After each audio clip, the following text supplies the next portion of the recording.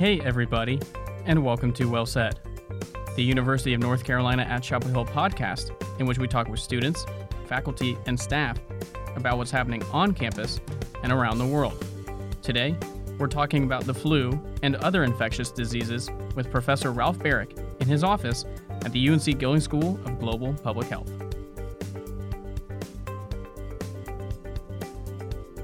On April 4th, the School of Global Public Health is hosting an interdisciplinary symposium called Going Viral: Impact and Implications of the 1918 Influenza Epidemic. You'll be speaking and moderating some discussions there. So, why is it so important to study the 1918 flu? The 1918 influenza pandemic had a significant impact on public health. And in fact, it was one of the main drivers of the development of schools of public health around the country. And this symposium basically is a remembrance of the events that occurred in 1918 and the impact it had not only locally in the state of North Carolina, but nationally in the United States and globally across the entire world. So this symposium reviews the history of the pandemic. It talks about this from both a local perspective, a national and an international perspective. It has speakers from all over the world. There are historians here that will relate and discuss events that occurred here in North Carolina and here even at the University of North Carolina, and the impact of the faculty and the leadership at University of North Carolina during the 1918 pandemic. It will discuss the national response, the epidemiology of the disease, the molecular mechanisms that led to severe disease with this particular strain of influenza. It will go on to discuss strategies to try to prevent and control future pandemics of influenza virus. So it covers the entire spectrum of, in essence, the global health response network that's been put into place to some extent in consequence of this 1918 pandemic that occurred 100 years ago. What are some examples of the impact that outbreak had on North Carolina, the nation, and the world? In the state of North Carolina, there were at least 13,000 deaths. The exact number of deaths actually are still uncertain because the records weren't all that great. Nationally, there were close to 700,000 Americans that died. In fact, some reports argue that there were more deaths from soldiers in the United States due to 1918 influenza than the enemy. So it caused a huge impact on military families. Globally, there were somewhere between 20 and 50 million deaths. In some countries, 10% of the mortality in 1918 were associated with this outbreak. So a huge impact. Parents lost children, children lost parents. It changed, in many ways, the structure of society for several years. To give you an example of how quickly this virus spread, in the state of North Carolina, the first cases were reported in late September, around the 27th, 28th of September in Raleigh and Wilmington. By the 2nd or 3rd of October, 24 counties were reporting cases. So massive, explosive spread of the virus. Fayetteville was devastated. The other thing that happened was that it was pretty clear from the perspective of governments and medical practitioners. They knew it was influenza, but they didn't really know what to do in terms of how to treat it, how to take care of patients, how to deal with the pandemic of this scope. The number of cases, patients in hospital, they overwhelmed the hospital care networks that existed. There were so many deaths that in some cases they had to remove bodies from cities by the trainload. As you might imagine, that leaves a fairly significant imprint on people who survived the pandemic and a sort of U.S. global response to try to figure out how to prevent such pandemics that might occur in the future. And so to some extent, this symposium tries to capture that evolution of thinking from 1918 historically to where we are in modern day and what can we do, what have we done, what is in place, and how rapidly can we respond for the next pandemic, the flu pandemic, that will certainly occur in the future. There's no question, it will certainly occur in the future. What's been done in the 100 years since that epidemic? Well, 100 years ago, physicians could only treat clinical disease. and the capacity to treat that clinical disease was limited. There were certainly no antivirals. They certainly didn't have respirators that they could put people on to help them breathe. If they had multi-organ failure, they didn't have kidney dialysis machines. To some extent, they didn't know how the virus replicated. They didn't know how it caused disease. They didn't even know really what cell types it was preferentially targeting in the host and why people were dying. And so there's this massive vacuum of knowledge that existed in 1918. They didn't know how flu evolved. Historic records in monasteries and throughout Europe have recorded periodic flu-like disease outbreaks from the 1300s, some with mortality rates of about 1%. 1918 was about 3%, 3.5%, depending on where you were. We knew it was there. We knew it was present. We knew it could cause significant human disease, but we didn't know anything about it.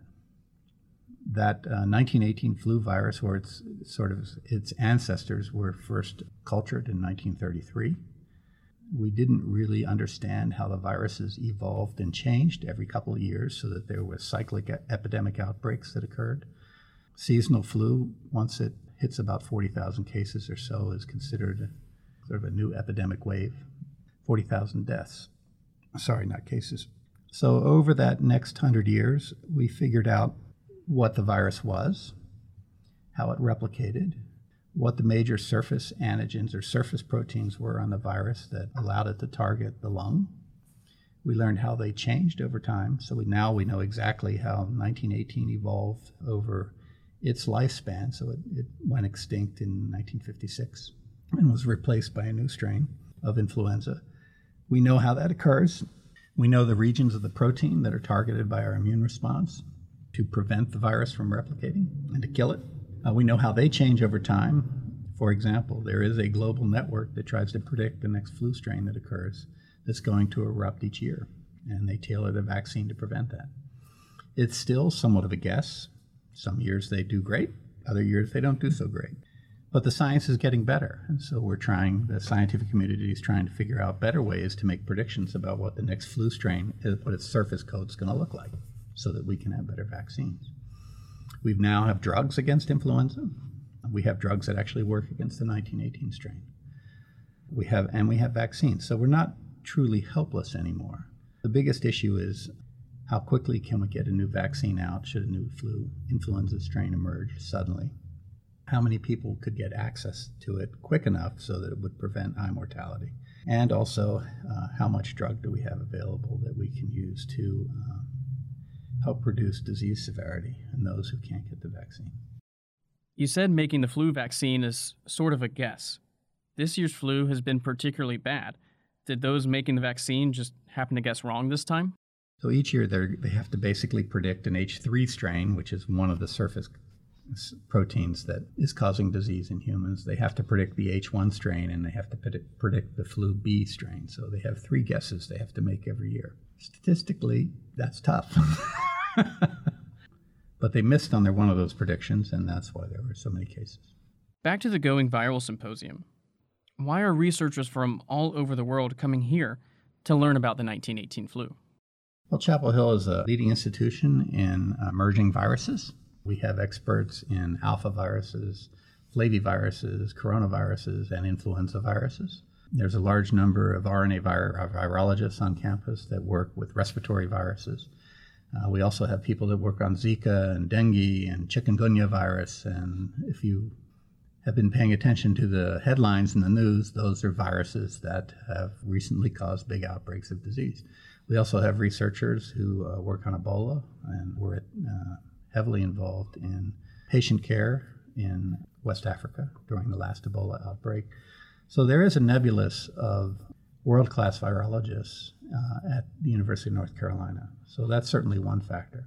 I think the second factor is that we have one of the best schools of public health in the nation that has a world-class epidemiology department and has a world-class faculty who are working on emerging infectious diseases and other emerging diseases that are affecting the globe. And so there's a strong nebulous of interest in virology, epidemic outbreaks of disease, not only from basic science to sort of public health, not only asking fundamental questions in basic science, but also asking translational questions in how to improve patient care, but also epidemiologic questions in terms of risk factors that lead to new outbreaks of disease. And so this cohort of individuals is really quite spectacular.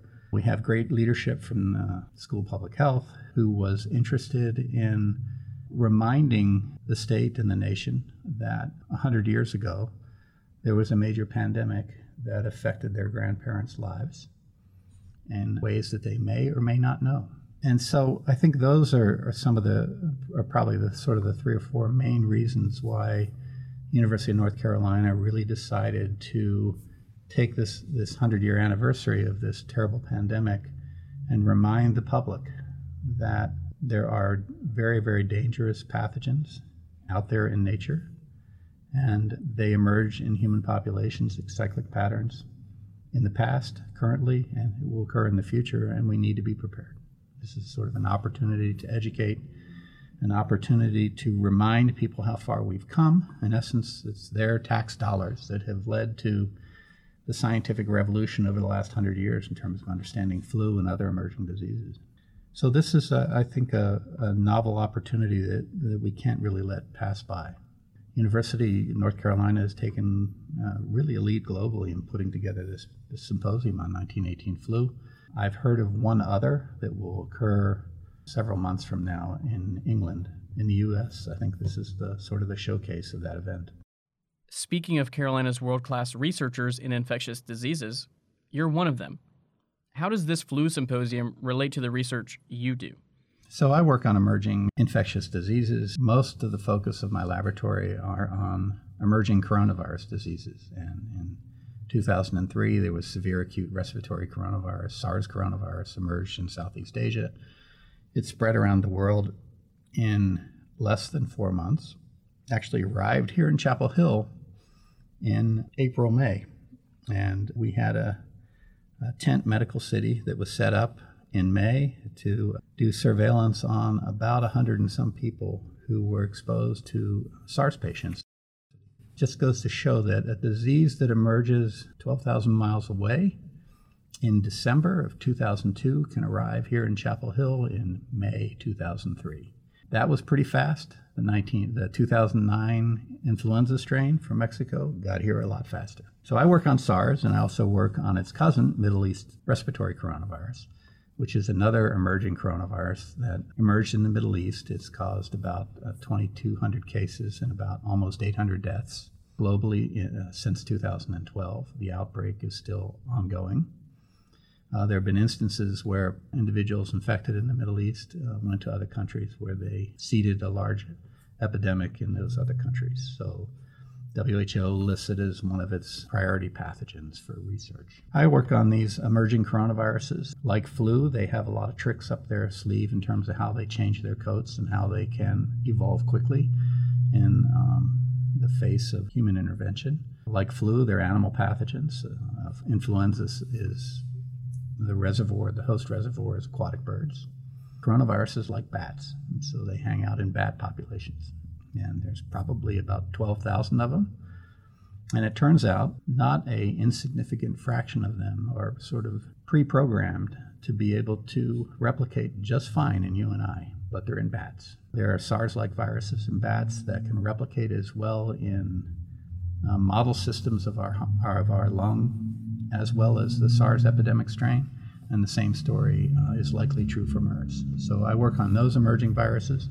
We do a little bit of flu research, including some research on 1918 flu, because all 3 of these viruses and other high-path influenza viruses cause a similar disease. It's called acute respiratory distress syndrome. It's a form of severe pneumonia. This is an end-stage lung disease, which means end-stage. When you hear somebody say end-stage lung disease, that's not good. It's clinically very, very difficult to manage, has about a 30% mortality rate. Both flu and these emerging coronaviruses cause a lot of death via this mechanism. You can compare and contrast how this whole group of respiratory viruses cause disease. You can study them in parallel, And hopefully, by comparing and contrast two very different viruses that cause pretty much the same type of disease, you can figure out new ways to try to ameliorate that disease with drugs and small molecules and that kind of thing. Thanks for listening to the podcast today. Be sure to check unc.edu in 2 weeks for another episode of Well Said, or subscribe to the podcast on iTunes or Android apps.